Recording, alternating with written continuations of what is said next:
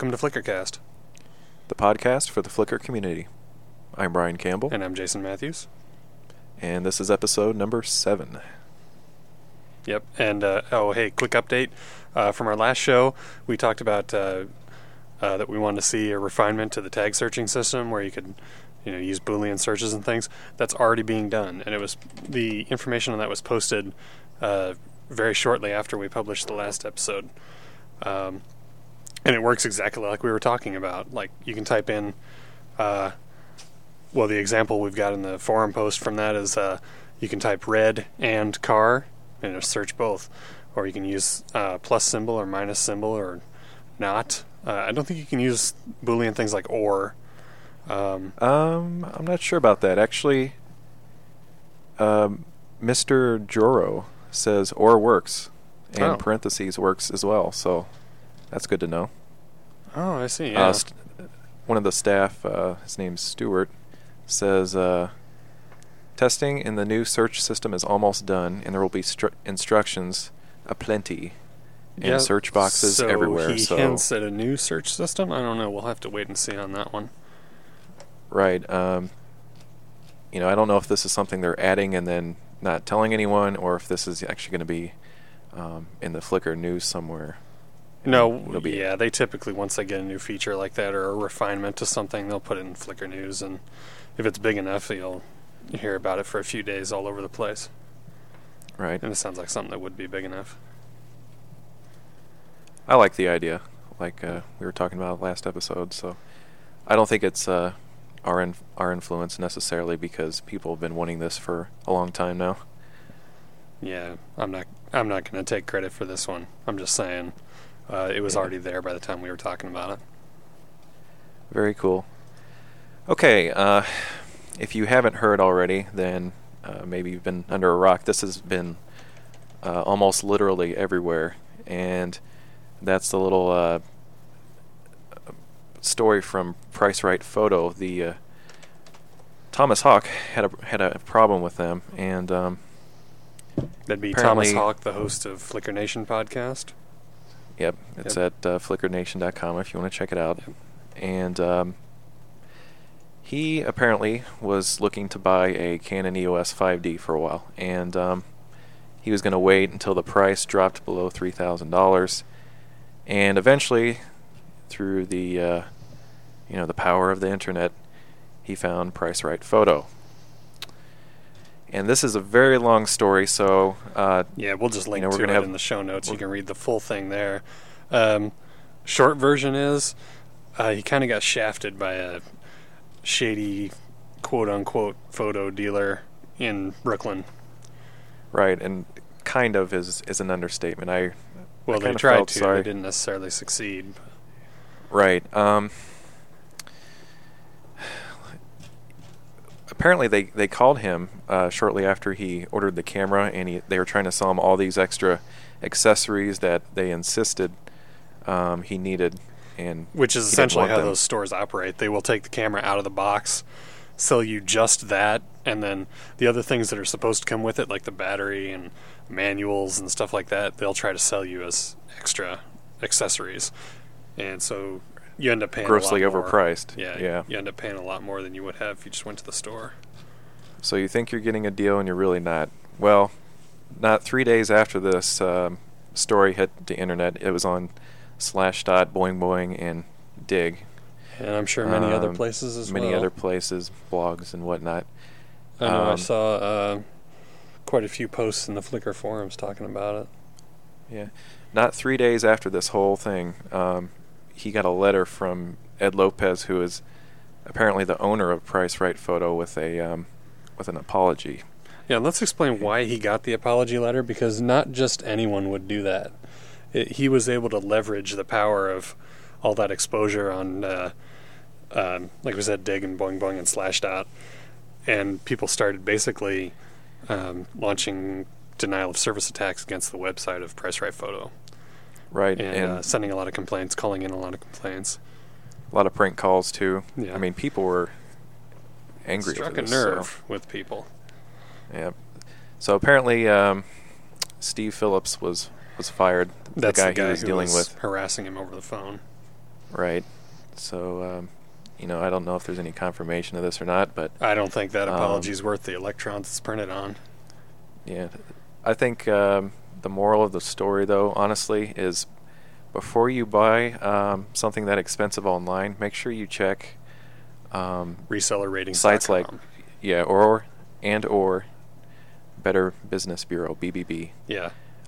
Because that's a lot of money. Although, do your research, because these are basically, they're scams. They're not legitimate businesses at all. But they'll seed the reseller ratings comments and things with positive feedback. Oh yeah, they'll make a ton to of mislead you. fake accounts just to, say, "Oh, I got my camera right away, and this is the best place to buy cameras ever." What was that ever." site that showed the storefronts of all of them? I think it was donwis.com. I'll find it later. But somebody went around and took photos of the storefronts of all these supposed businesses, and there are a ton of them. They advertise in the back of photo magazines a lot. And it's just it's a garage door with a sign taped to it, and some guy with a cell phone. Yeah, maybe they'll take a Sharpie to it and write the name of their business on it. But beware, buyer beware. So don't buy from Brooklyn. Yeah. Well, that's kind of generalizing, but not really. If you look at the back of a photo magazine, and you'll find a ton of these stores. You can notice right away what they are because of the prices on everything. That will be $500 lower than everywhere else, and all of them will say Brooklyn, New York. Right. Yeah. So, very long story. We'll have links to this on our website, and if you want to check that out, just go there and click on the links. So. Yeah, we'll have links for the story, the apology letter, and if I can find it, that photo series with all the storefronts. The storefronts. Yeah, I remember seeing that. Because that's worth seeing. Pretty interesting. Yeah. You'd be surprised. A lot of stuff for the Grid of Life group. On a more positive note, we found something that we thought would be interesting to talk about, and that's what I'd like to call the Fellowship of the Camera.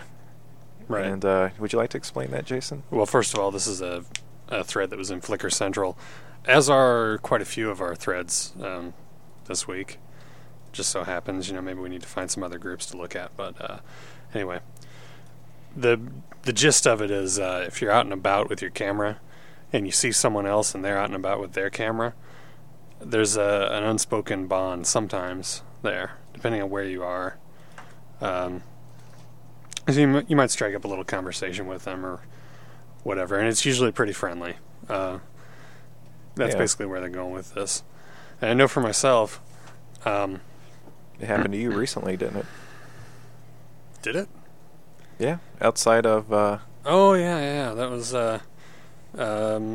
taking a picture outside of work, and a co-worker, some guy I've never seen before, just came by and started talking about pictures he'd taken in the same location, stuff like that.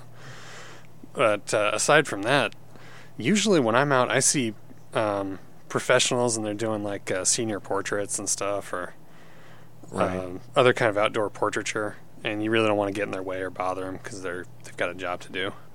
Yeah, that's true.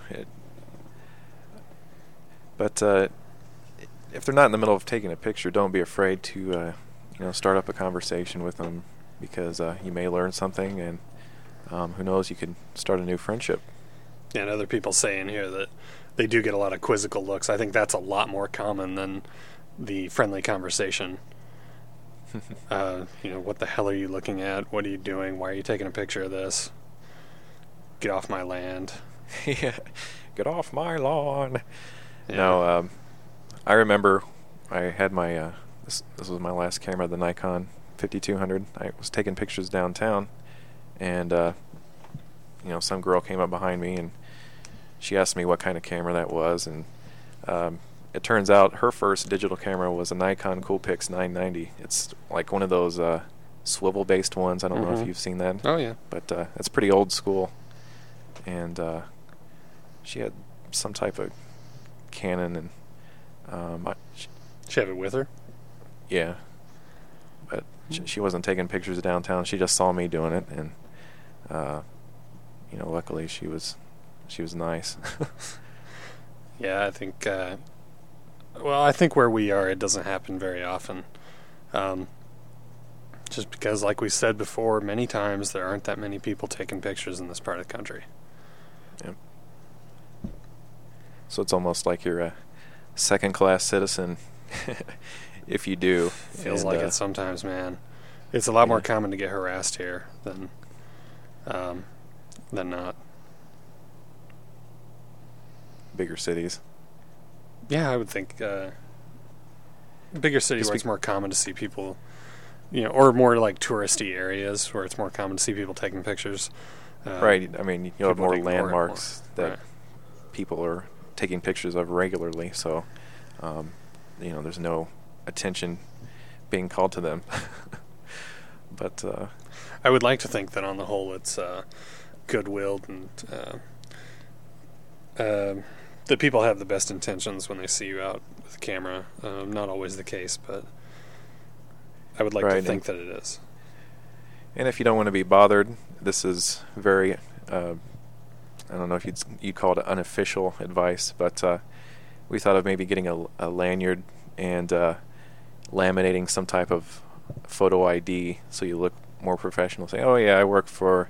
Oh, I don't think that's going to stop anyone from bothering you. I just think that might give you a plausible excuse when someone does decide to bother you. Yeah, don't say you're working for National Geographic when you're taking pictures of alleyways and stuff, but maybe if someone sees some ID hanging around your neck, they'll be more forgiving. Or depends on what the ID is. You might want to have something that holds up to close inspection. Yeah. But that's a whole mess of things that are concerns when you're out shooting in public, and kind of straight off topic here. This guy says, his name's Duda. I mostly get confused looks. Like, what the hell are you doing? It's 10:30 at night, and you're pointing a camera at a fire hydrant. That's got to be the stupidest thing I've ever seen. I hear that. Maybe not those exact words, but they're thinking it. I can sense it. And I get quizzical looks. Exactly. Sometimes you could just sense that people are staring at you thinking, what the heck is he doing? A lot of us... And they're like, what is this, like a hobby or something? Yeah. What are you doing? A lot of people just put pictures on Flickrs. Why am I saying that? Put pictures on Flickr of their, their family and pets and just things like that, which is fine. But, a lot of stuff I put up there is kind of more artistic. I try to get, just, it's like the same idea of someone who makes a painting or draws something. You're just trying to get a picture of something, solely for the artistic aspect of it, not necessarily, oh, this is a picture of, my brother or my uncle. I think that's where it comes in is there seem to be two classes of people who use cameras, and probably more than that, but there's the people who only take a single roll of film on Christmas and kids' birthdays, right? And then there's other people who want to do more with that, right? And the first group does not necessarily understand what the hell the second group is doing most of the time, right? And there's nothing wrong with the first group. It's just they don't necessarily understand taking pictures for art. And if you look at my stream, I do have pictures of some family and some things you may consider from the first group, but for me it's primarily expression and art. Now, before we get too off topic, I think we're already there. Yeah. We had another thing we wanted to bring up, and I thought it was kind of interesting, and that's the ethics of contact dropping, also from Flickr Central. And some people are kind of talking about that. Let me find it real quick. And I think the original discussion started out with removing someone from your contacts list and why you might do that, but it does kind of stray into other issues of contact management. And I don't remove people from my contact list unless they stop using the service. Right. There's no limit that I know of for amount of contacts you can add. I think there's people with 3,000 contacts. I think there is a limit, because I seem to remember some kind of discussion about that. Someone had way too many contacts, way more than would be plausible for the time they'd been using the service, you know? And, wow. I can't remember. That was a couple months ago, and I can't remember who it was, but it was something like 10,000 contacts. Anyway, the guy hit a limit, and they made him take some off. Right, but there's people out there with 2,000 or 3,000. I mean, and this is kind of a regular thing, but to me personally, that's overkill because there's no way you can keep track of everyone's photo stream. Yeah, I think it seems that people have several different styles of how they interact with their contacts' photos. I know for me, when I add someone as a contact, that means I've also put their photo stream feed into my RSS reader. So I'm keeping up on all their stuff automatically. Right. Let's see. I'm trying to find the main message on this thread here. Okay. So, yeah, it says, what I'm wondering about, though, is the hopefully rare behavior of dropping a contact very soon after making it. This has happened to me at least twice. I get the you are whatever name's contact notice, but when I check their profile page, to my surprise, I'm told that you are no longer on whoever's contact list. Yeah, that is a little strange. That's never happened to me. Yeah, that almost makes me suspect that there's some type of maybe spamming issue going on there, or could be. Maybe they add someone as a contact just so they'll be like, oh, well, let me look at them real quick, and then they get a couple more views. And a couple reasons why that could happen pop up in the discussion here, but I wouldn't even want to speculate on why it would happen unless it actually happened to me, because that seems like something that would be on a case-by-case basis. Right. Okay, someone mentions that they don't think contacts work as they should. Instead, they're devalued, and that they're making a comparison between bookmarking something and how contacts are now. Bookmarking? Yeah. If you 1996, use RSS. Well, and even for someone that doesn't use RSS, I'm sorry. When you bookmark something, most of the time there's no indication for the person that you bookmarked or their page that you did that. With contacts, you get a notice that says, hey, so-and-so added you as a contact. Yeah, that's pretty much what I use the contact system for, just to let someone know that I'm watching. That's what works for me. I don't know. Other people have different techniques. You know, they actually go to your contacts page and view photos there. I don't, because I prefer to just have the RSS reader pick up everything, and I can check it later in the day. I like the idea that I could see I have 60 views on a certain picture I've uploaded, and if I look at my contacts, I could say, well, get a rough idea that maybe some of those account for the views, and then the rest of the views, you don't even know if they're coming from other Flickr users or not. Oh, I stopped worrying about that. There's until they actually give us a way to tell who's viewing, which I hope they don't. I don't need to know, and I find that if you do know it, it becomes a little community gets a little strange. But I just stopped worrying about who's looking at them, and just if the view count goes up, fine. I don't really worry about. Right, I'm not worried. Views. I'm not worried who or who isn't looking at them. It's just it seems like my best pictures have the most views, and that's not just by coincidence. Now I have a few that I think are really good that only have 9 or 10 right now, but that's just because people haven't been to my stream recently or whatever reason. But it's nice that it at least says how many views you have. Okay, let's get back on topic. Okay, yeah. And you mentioned that you have no reason to remove anyone off your contacts list, and neither do I. Oh, I'm sure I have reason to. It's just I've never done it yet. There may come a day when I do. And, well, obviously, if someone adds you as a contact just to spam you, or if they have something so incredibly offensive that you have to remove them, or then go for it. But it doesn't hurt just leaving someone as a contact. I generally find that I go through like a pre-screening where if someone adds me, I'll take a look at their stuff if I like it, or if they're on the same train as me, or I see something that I like and I want to keep track of them. Then I'll just add them. First, I'll add their RSS feed, and then I add them as contact just to let them know that I'm watching. Hi. Right. Who knows? Maybe Flickr should add a separate thing just for bookmarking streams. But what would that be? I mean, you can bookmark a stream now. If you're using Firefox, you can use live bookmarks, which is just RSS with a different name.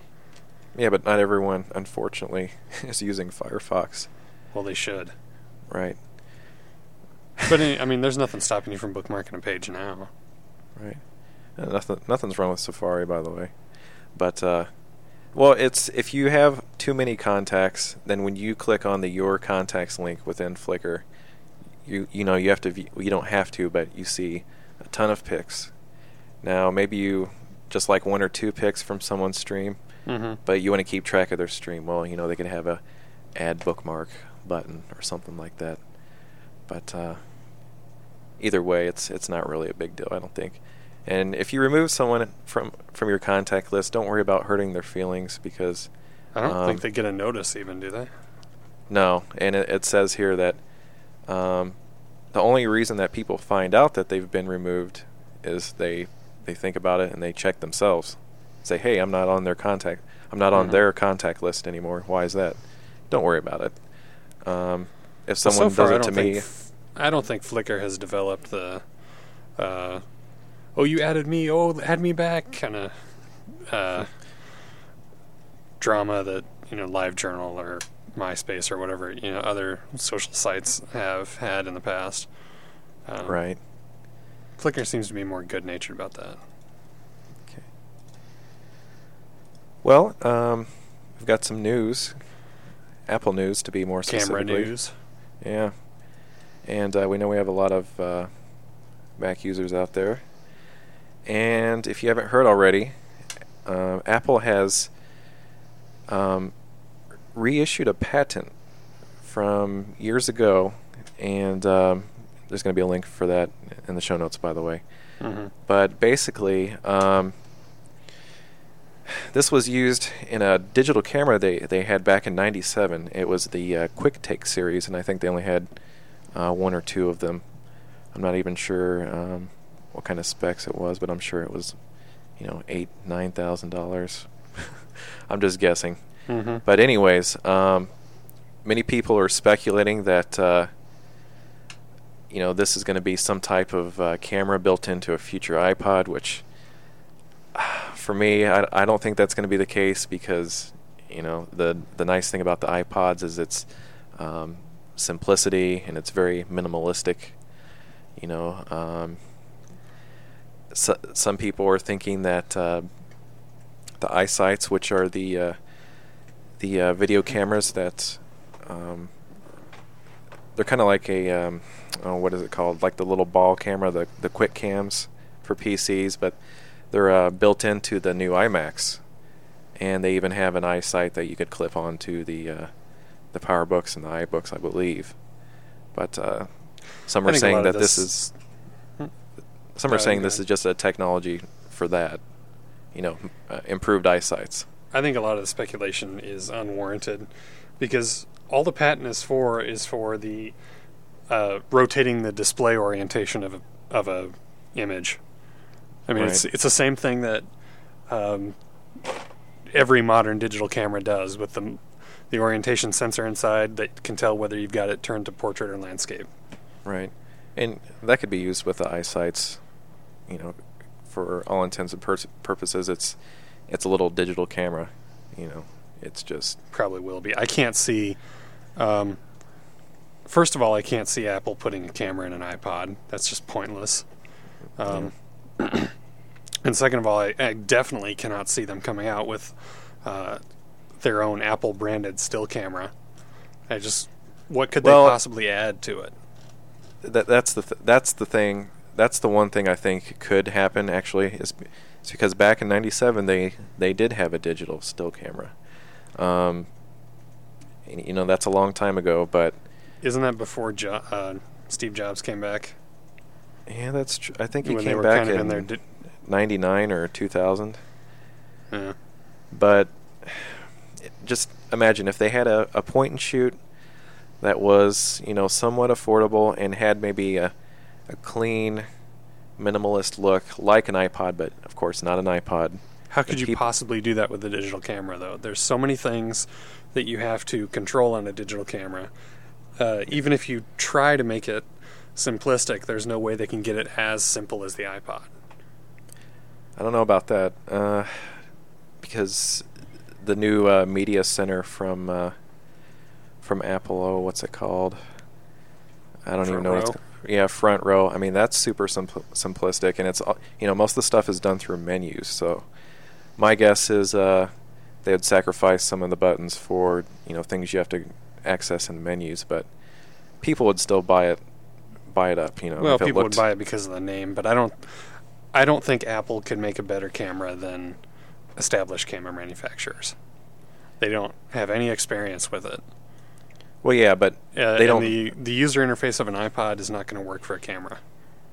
They don't make their own LCD monitors either, but it has the Apple name on it. This would be the same thing, I think. They would, I don't know, make a deal with some camera company out there. Probably not Canon or Nikon, but maybe Samsung. Oh, right, like when they brought out that Apple phone, and that did really well.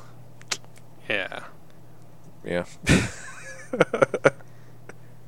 Well, yeah, but they didn't do it right, and actually they're working on, another phone, actually a Razr with the iTunes built into it, so that'll be more successful, I'm sure. We'll just have to wait and see. Macworld is coming up here in January of 2006, so I guess everyone's going to find out then. I don't know, this whole thing seems like a non-issue with an Apple camera. I think people have taken a simple patent thing that they had to do for something that they've already got and speculated it up into talking about maybe a new product, and I just can't see it happening. Right. And it has the same, okay, if you take away the Apple name and you switch to someone like, what if Microsoft filed a patent for a camera? Or what if Google filed a patent for a camera? It just seems the same thing to me. They don't have any history of working there, and it just doesn't. Yeah, it seems too far outside what they do. Even though I know they've got Aperture and they've got iPhoto and all that stuff, but I can't see them doing that. Yeah, I don't know, man. I'm hoping that they do. I'm not sure if they're going to or not, just because it's it's an old product that it'd be nice to see an update for, and if it had Apple's look and feel to it, then a lot of people would buy it up, and there'd be more digital camera owners out there, which is definitely not a bad thing. Do you really think it would cause people to buy more? I mean, if they make it, it's going to be more expensive than its nearest competitors. Right. Well, there's this whole MySpace generation that they want their pictures of them riding ponies and riding ponies, the Ferris wheels and eating cotton candy. And I think it's more they want their pictures of them getting drunk with their friends. Okay. Yeah. I'm not sure what this innocent stuff's about, but yeah, where'd that come from? Yeah. You know better. Yeah. Back when I was young. Back when you were young, they rode ponies? They rode ponies. Pone. Okay, well, like I said, let's just wait and see. Mm-hmm. But, okay. Quick shout-out to some fellow podcasters that have been listening to the flickrcast recently. Mm-hmm. And the first one is Neil Gorman from Comicology. And Foolish Humans. That's right. He runs those two fine podcasts, and we'll have links to those on our he's website. He's been giving us a lot of comments and email and feedback and stuff, so hi, Neil. Lots of good stuff from him. Participation. Oh, and also he's another Illinois podcaster, so Illinois represent. Major props, yo. Sorry. And also Chuck from Amazing Baka Radio, which translates to Amazing Idiot. And we'll also have the link for that in our show notes. That's right. So just want to say hi to those people. Hi. Yeah. Yep. And first, I think we ought to wrap this up before we go. We've already gone too far off topic. We've gone off topic episode. On just about every story. So sorry for that.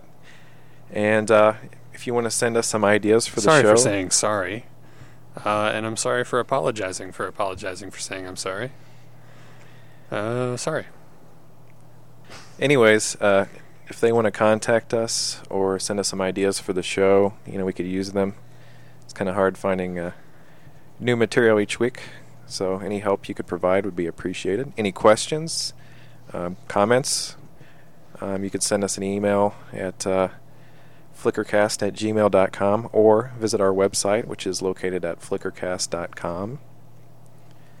And if you enjoy the show, we have a link on there for Podcast Alley. You could just so please vote for us. Thank you.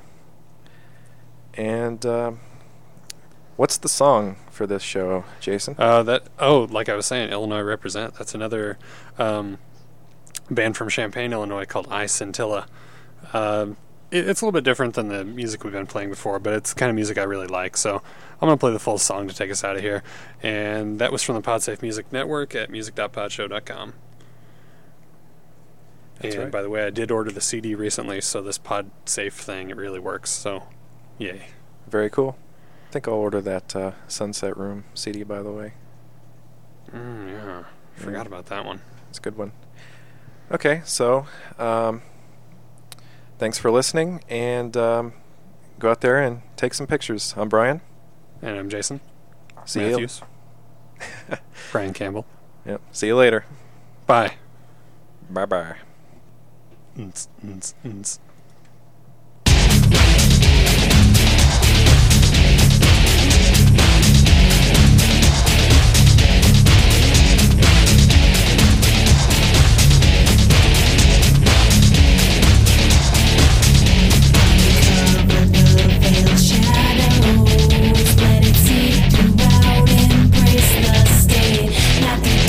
Still shines through, purely easier to let